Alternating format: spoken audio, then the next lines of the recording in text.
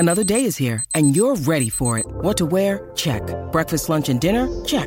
Planning for what's next and how to save for it? That's where Bank of America can help.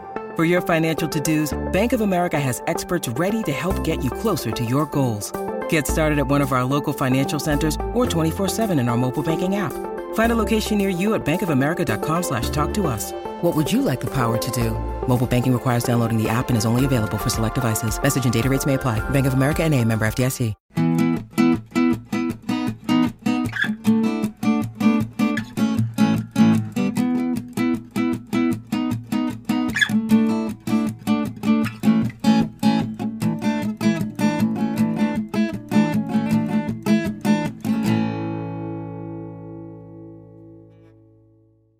Hello, and welcome into the Star Wars Legends Lounge, the show that celebrates the books from Star Wars Legends.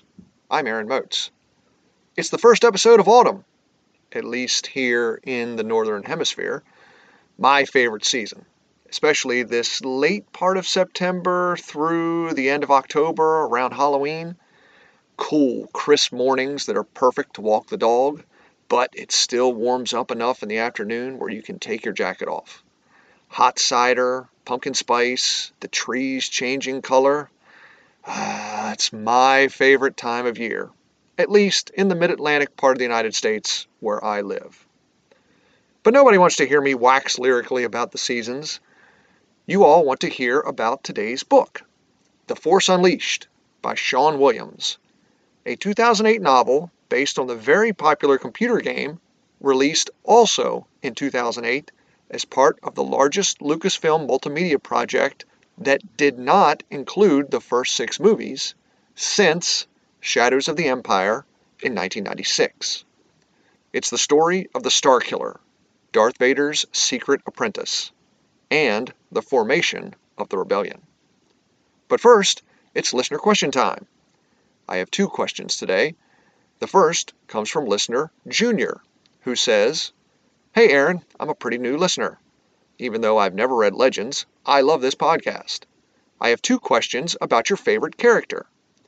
It's been stated by George Lucas that Anakin could have been the most powerful Force user, but was severely limited by his injuries on Mustafar. If he is so much more handicapped post Revenge of the Sith, why, in the novels, canon or Legends, does he ultimately defeat almost every opponent? Even before his injuries, he struggled with Dooku, Grievous, and Ventress, so why does it seem like he is stronger with his injuries when it's specifically stated that they limit him?" Second question, although Vader's injuries and therefore his suit limit him, his suit specifically was designed to be bad and more limiting than normal by Palpatine. If Palpatine is such a believer in the Sith and the rule of 2, why would he purposefully limit his apprentice with his suit design? It seems to me Palpatine cares more about staying in power than continuing the strength of Sith secession. Great questions, Junior. Tough ones, too. I don't know if there's ever been a definitive answer on either one. I guess we'd have to ask George Lucas. But I do have some opinions. When Lucas said that Anakin could have been the most powerful Force user, I think the key word is could. But what limited Anakin? Discipline. Anakin always wanted to gain power quickly, and let's be honest, what we're really talking about here is fighting. Is that really becoming more powerful in the Force? I think Lucas would have an issue with that definition. However, I understand what you're talking about. I saw George Lucas make an analogy once about Force potential being similar to athletic potential. An athlete can be naturally gifted, but if they don't work at their craft, they'll never reach their full potential. Now, after Anakin fell to the dark side, lost his limbs, and was imprisoned in his suit, did he eventually become more powerful? I don't think so, but honestly, I don't know. I think one of the things is that Order 66 wiped out most of the Jedi. So naturally, there were fewer top-notch Force users for Vader to face off with. And I think Vader became very powerful in the dark side of the Force because the Emperor continually challenged Vader to draw on his anger, the wellspring of the dark side. Now, speaking of Palps, let's address Junior's second question. If Darth Sidious really believed in the rule of two, why would he put Vader in a suit specifically designed to limit him? Did Palpy really believe in the rule of two? I think this is one of those things that depends on your point of view. The rule of two states that there are only two Sith Lords, one master and one apprentice. The master is obliged to teach the apprentice everything they know, and the apprentice is obliged to learn from the master, then destroy the master when they grow more powerful. Now, I could argue that Palpatine is doing just this. By putting Vader in a suit that severely limits him, Palpatine is actually ensuring that Vader needs to grow more powerful than Palps in order to become the Master. However, the Master can always be looking for someone more powerful than their current apprentice, like Palpatine does telling Anakin to kill Dooku, or telling Luke to kill Vader. From a certain point of view, I would say that Palpatine is following the rule of two. However, in the Legends continuity, there is Palpatine's rule of one, which is basically the culmination of centuries of the Sith accumulating power. With the Jedi Order defeated and Darth Sidious now controlling the known galaxy, that's it. The Sith have won. So Palpatine decided that he wanted to stay in power, creating clones that he could transfer his consciousness into. And, let's face it, it seems like that story was used and brought over into canon in the sequel trilogy. Thank you very much for the email, Junior. Today's second question comes from listener John on Twitter. John says, "What's your favorite book that's part of a series that could be a standalone book? For me, it's Millennium Falcon by James Luceno. It's kind of the unofficial start of the Fate of the Jedi series. I loved learning about the history of the Falcon."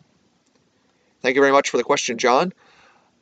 I don't remember a whole lot about that book. I've only read Millennium Falcon once, and it was a long time ago. I think it was right around 2009 when the mass market paperback edition was published. So I can't really say I remember exactly what you're talking about. But don't worry, we'll get to Millennium Falcon at some point, not in 2023, maybe in 2024. Anyway, to answer your question, I decided to choose one book from both a Legend series and a canon series. And I decided not to include the Revenge of the Sith novelization by Matthew Stover, which is 100% the correct answer to this question. It's the best Star Wars book I've ever read, and it's part of the unofficial Rise of Darth Vader trilogy in the Legends continuity. But honestly, that's too easy. So, my favorite book from Legends that is part of a series that could be its own standalone is Traitor from the New Jedi Order series, also written by Matthew Stover. And my favorite in canon is Queen's Shadow by E.K. Johnston. Honestly, I'm not really sure either of them work great as a standalone novel. Queen's Shadow probably works a little better than Traitor does, but both of them contain stories that are isolated within their respective series. Traitor is a bit of a polarizing book, I admit. It's different from most Legend stories, and it's very different from the other books in the New Jedi Order series. It's the story of Jacen Solo facing isolation and torture and learning to use the Force in a different way. Some people like me really like it, and others really don't, and that's absolutely fine. Queen's Shadow is about Padme Amidala's first year as a senator on Coruscant, while one of her handmaidens runs secret missions for her.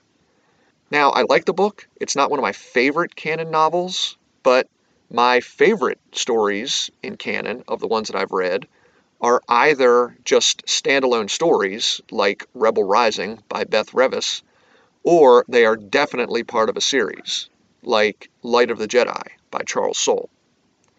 Queen Shadow is the first book in E.K. Johnston's Padme trilogy, but the books are structured as 3 separate stories that only interconnect at the very end. So, in Legends, it's Traitor by Matthew Stover, and in canon, it's Queen Shadow by E.K. Johnston. Thank you very much for the question, John. Now, if you want to be really cool, like John and Junior, and have a question answered on the show, you can email me at swlegendslounge@gmail.com or send me a tweet at legendslounge1. Or if you'd like to get your voice on the show, you can record yourself and email it in. Just please record your file in MP3 or MP4 audio format. Now it's time to dive into today's book, The Force Unleashed by Sean Williams. Grab yourself a drink. Let's head in to the Star Wars Legends Lounge.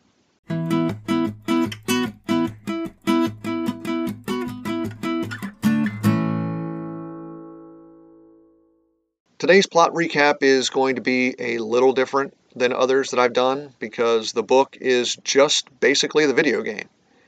Every few chapters is a level in the game, so just a disclaimer for anyone who hasn't played the Force Unleashed game yet and still wants to go into it unspoiled.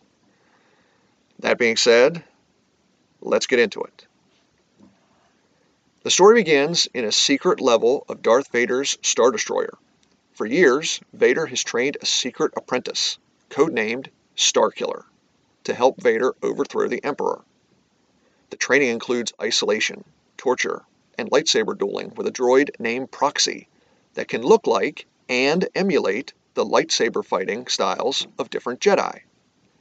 Vader tells Starkiller he needs to become more powerful before the 2 of them are ready to overthrow the Emperor.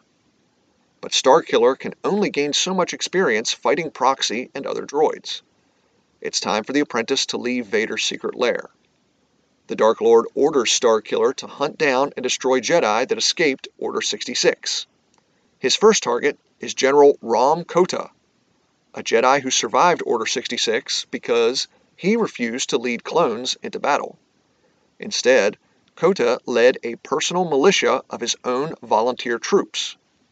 When the Clone Wars ended, General Kota allied himself with Senator Bail Organa of Alderaan, stealing information and performing hit-and-run strikes on the outskirts of the Empire. Vader assigns former TIE fighter captain Juno Eclipse to fly Starkiller in the Rogue Shadow, a small, fast transport ship equipped with a cloaking shield. The 2 set off with Proxy to the smuggler's moon of Nar Shaddaa. They find General Kota attacking a TIE fighter construction station orbiting the moon. Starkiller fights his way through both members of Kota's militia and Imperial stormtroopers, eventually finding the former Jedi general in the station control room. The duel is fierce, but short. Starkiller defeats General Kota quickly, blinding the Jedi with a blast of Sith lightning. Just as he's about to execute the Jedi, Kota has a vision. He tells the apprentice that Vader won't always be Starkiller's master, and that the 2 of them will meet again. Starkiller casts General Kota out of the station and destroys it to cover his existence. When Starkiller returns and presents Rom Kota's lightsaber to Vader, the Dark Lord orders him on another mission to the junk planet Raxus Prime to kill the insane Jedi droid builder Kazdan Paratus. When they arrive on the planet, Juno drops Starkiller in an area controlled by Rodian scrappers. Starkiller fights through the gang to a huge junk version of the Jedi Temple. Inside, Starkiller finds the insane Alina Jedi Master inside a huge droid wielding an enormous lightsaber. Again, the fighting is fierce, but a blast of Sith lightning overloads the droid, frying Paratus inside. When he presents the Jedi's lightsaber to Vader, Starkiller begs for the chance to go after the Emperor, but the Dark Lord refuses again and orders his apprentice on one more mission. This time, Starkiller is sent to Felucia to execute Master Shaak Ti. He fights through the deadly plant life and native Felucian warriors, finding the Togrutan Jedi meditating on the mouth of the largest Sarlacc in the galaxy. Starkiller duels with the Jedi while dodging the Sarlacc's tentacles. He draws on the dark side and kills Master Shaak Ti. As she dies, the Jedi Master leaves Starkiller with some ominous words. The Sith will always betray each other, given time. Starkiller blasts Shaak Ti with Sith lightning, throwing her into the Sarlacc. Another blast of lightning destroys the Sarlacc, covering up Starkiller's activities. When the apprentice returns to Vader's Star Destroyer, the Dark Lord says it's finally time to challenge Palpatine, who's arrived with the fleet. But it's a trap. The Emperor has known about Vader's apprentice the entire time. To prove his loyalty to his master, the Emperor orders Vader to kill Starkiller, which he does, stabbing him with his lightsaber and blasting him out into space. Vader orders Juno taken into custody and sent to a prison facility at the border of Imperial space. Flash forward a few months, and Starkiller awakens aboard a medical station orbiting an unknown star. He's alive, he seems unharmed, and Proxy is there. When Starkiller rises from the medical bay, Proxy transforms into the vision of Vader. The Dark Lord tells Starkiller that he saved his apprentice and whisked him away to heal on this medical station to fool the Emperor. Vader tells his apprentice that the Emperor has become paranoid about rising dissidents across the galaxy. He orders Starkiller to build a rebellion to distract the Emperor. Only then can Vader and his apprentice get close enough to destroy Palpatine. Starkiller and Proxy flee the station, finding Juno in the detention block. Vader sends the three of them to Cloud City, where Starkiller finds General Rom Kota. The Jedi Master had survived their lightsaber duel, but it left Kota blind. Starkiller asks the general if he knows anyone they can recruit to oppose the Empire. Kota sends them to Kashyyyk, where Starkiller finds a teenage girl in an old hut, detained by stormtroopers. He frees the young woman and destroys the Imperial facility, but not before he has a vision of his father and learning his real name, Galen. The vision shocks Starkiller.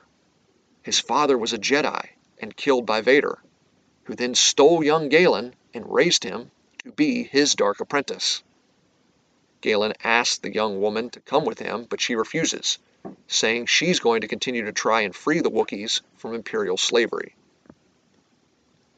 When Galen returns to the Rogue Shadow, General Kota tells him the young woman was actually Princess Leia Organa, the daughter of his friend, Senator Bail Organa. Kota says if they want to start a rebellion, they'll need Bail's help.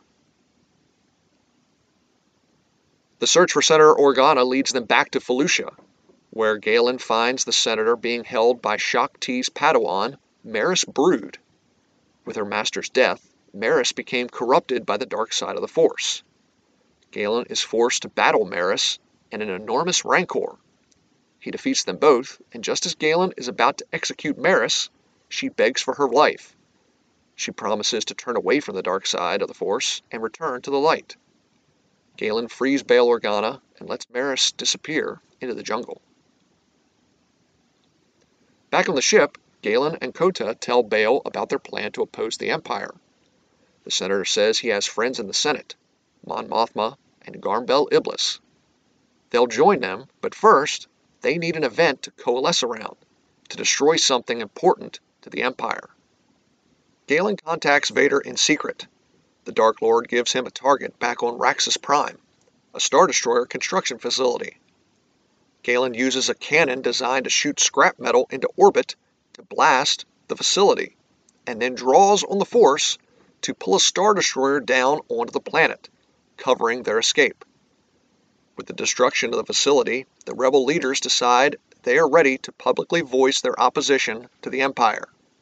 But the meeting is interrupted by Vader, who praises Starkiller for getting the Emperor's enemies all in one place, revealing Galen to be a traitor.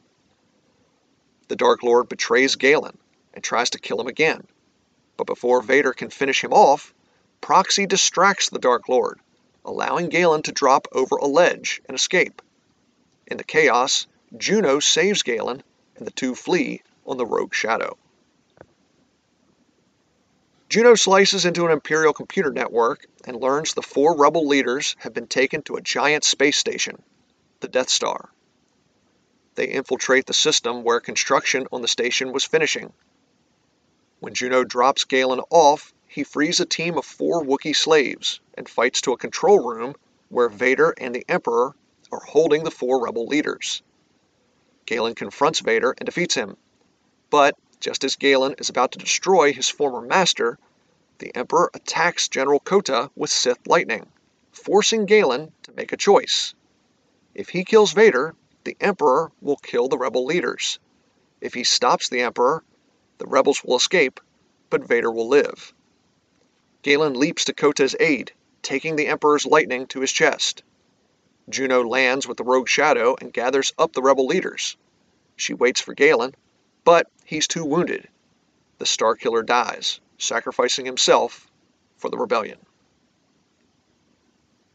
Time for a break. When we come back, I'll talk more about The Force Unleashed. I'm Aaron Moats. Stay tuned. You're listening to the Star Wars Legends Lounge.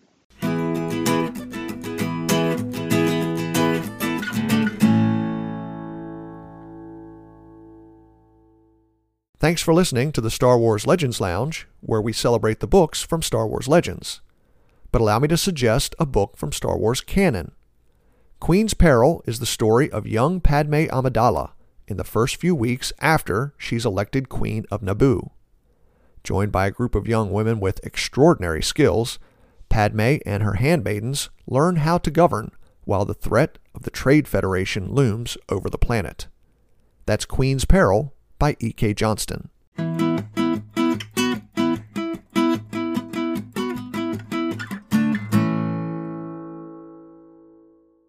Welcome back to the Star Wars Legends Lounge, the show that celebrates the books from Star Wars Legends. I'm Aaron Moats, and today's book is The Force Unleashed by Sean Williams, part of the Force Unleashed multimedia project by Lucasfilm in 2008.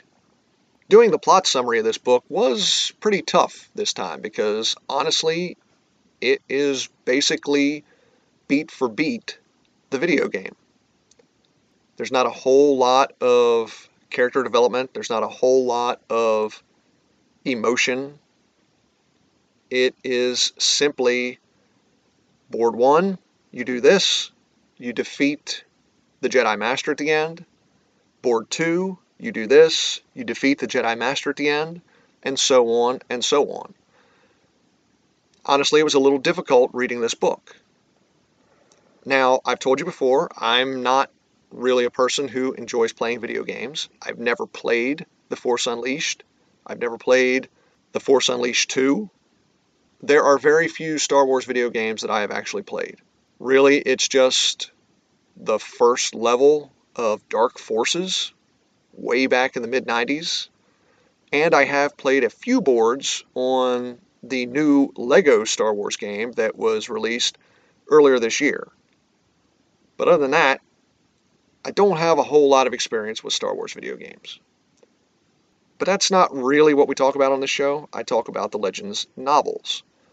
The difficulty with this one was the novel, while yes, technically an adaptation of the video game, for me, I think it just needed to be more book-like, if you guys understand what I'm trying to say. It just felt like I was reading a playthrough of the video game. Honestly, I found it a little boring at times. Now, there were a handful of parts where you got Juno's inner thoughts. I don't know if those are in the game or not. I'm going to assume they're not. Some of the stuff that Juno thinks about is interesting. Her backstory about a mission gone wrong and how she became a disgraced TIE fighter pilot. The fact that her father stopped talking to her because of the incident. She feels betrayed when Vader betrays Starkiller halfway through the book and places her under arrest. She actually believes, initially when they escape, in Starkiller's quest to fight back against Vader and the Empire. But she learns that actually this is just a cover, that Starkiller is still working for Vader. And she's extremely conflicted about it. She wants to tell General Kota about what Starkiller is doing, but she's afraid because, of course, Kota was the first person that they were assigned to take out. She's afraid that if she tells the Jedi General about Starkiller, that there's a good chance their cover will be blown. And either Kota will kill them, or the Empire will find out that they've escaped, and they'll be executed that way. I understand the part of the story where Kota is basically training Starkiller on using the Force. That part is not believable at all to me. I understand it. I just don't believe it. If General Kota really is a Jedi Master, it doesn't really matter if he has his eyes or not, in my opinion. He should be able to tell who this man is that he's helping. Not that he would know his name or anything, but his Force presence would basically be the same as the person that defeated him and blinded him. Now, maybe General Kota did know that the entire time. If he did, I don't remember that recognition in the story.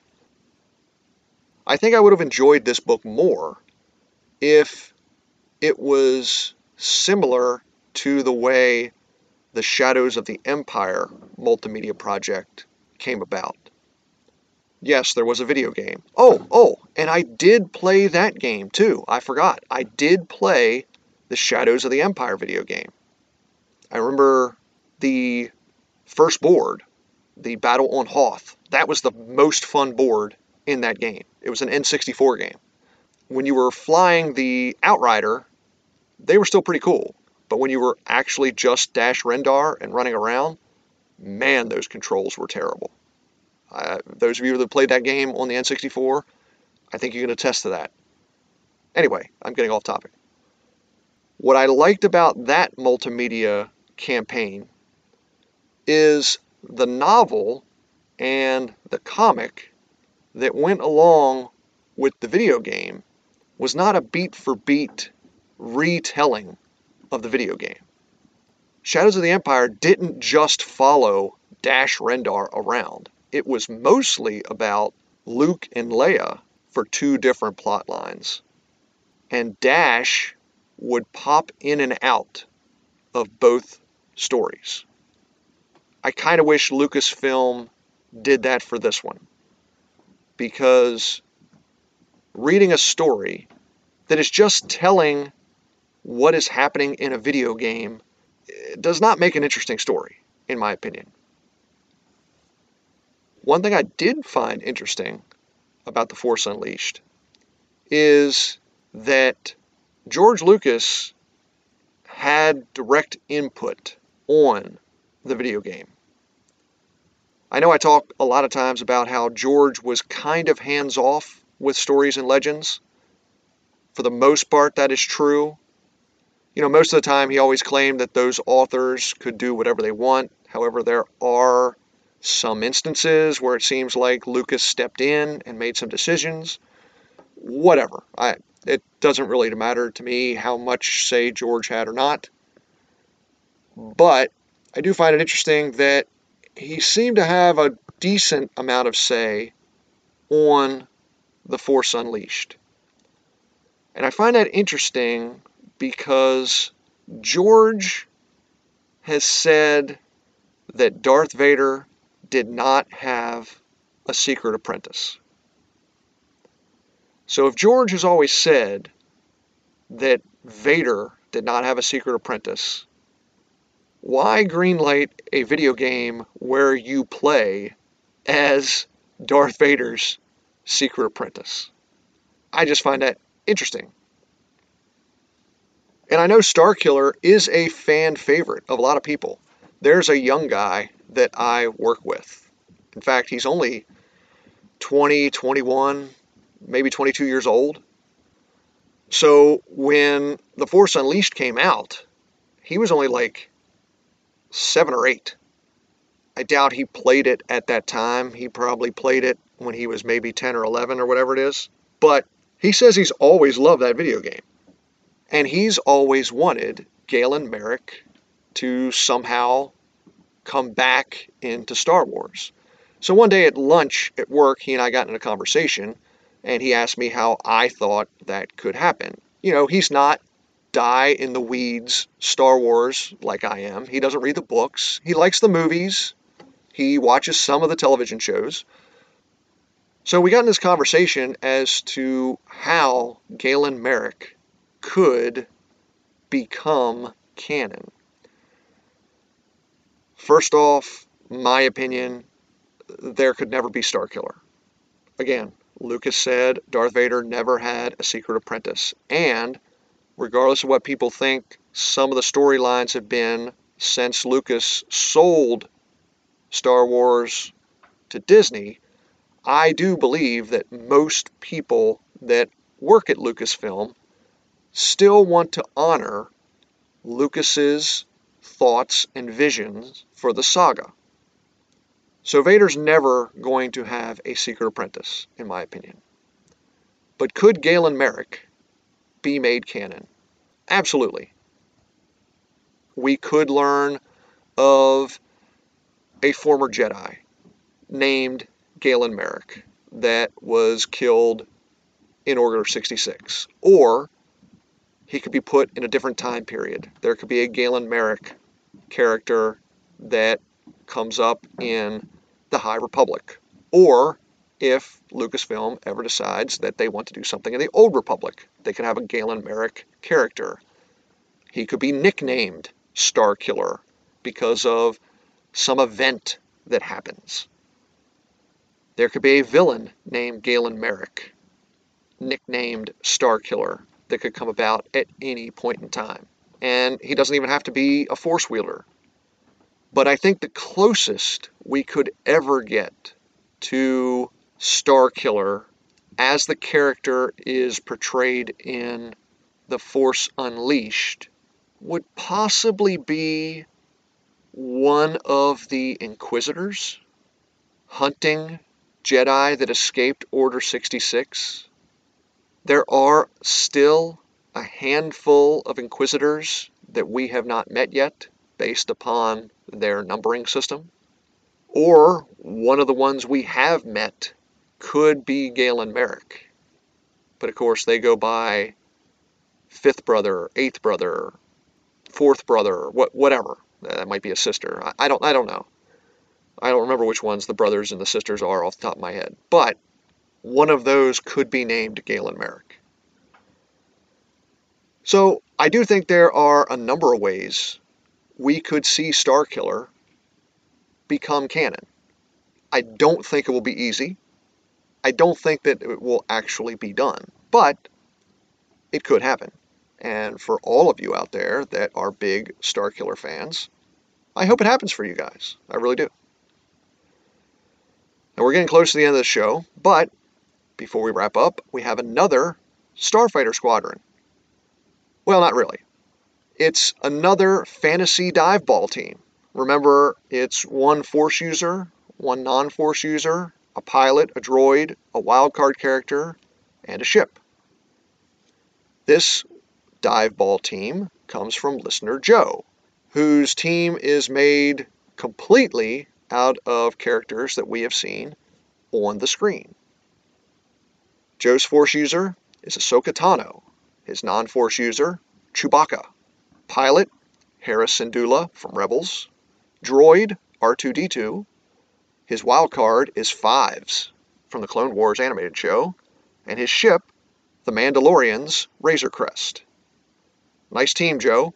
I'm going to say that team is at least making the playoffs in our fantasy league, which only plays games in my head and isn't actually real. So take that for what it's worth. But that team probably makes the playoffs. Well, time to wrap up. If you have any questions or comments for the show, please email me at swlegendslounge@gmail.com or send a tweet at legendslounge1. Or if you want to get your voice on the show, you can record your own audio file and email it in. Just please record it in MP3 or MP4 audio format. And keep sending me in your Star Wars favorite character fighter squadrons, or your fantasy dieball teams, or honestly whatever you want. Who are you inviting to your ideal sabacc game? Or your ideal Life Day dinner party? How about a road trip? Whatever you want. Let's make this as zany as possible. Now, coming up on the next episode, it's the sequel book, The Force Unleashed 2 by Sean Williams. Look for that episode to release on October 14th.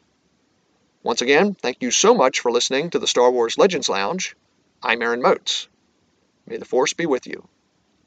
And remember, there's always a bit of truth in legends.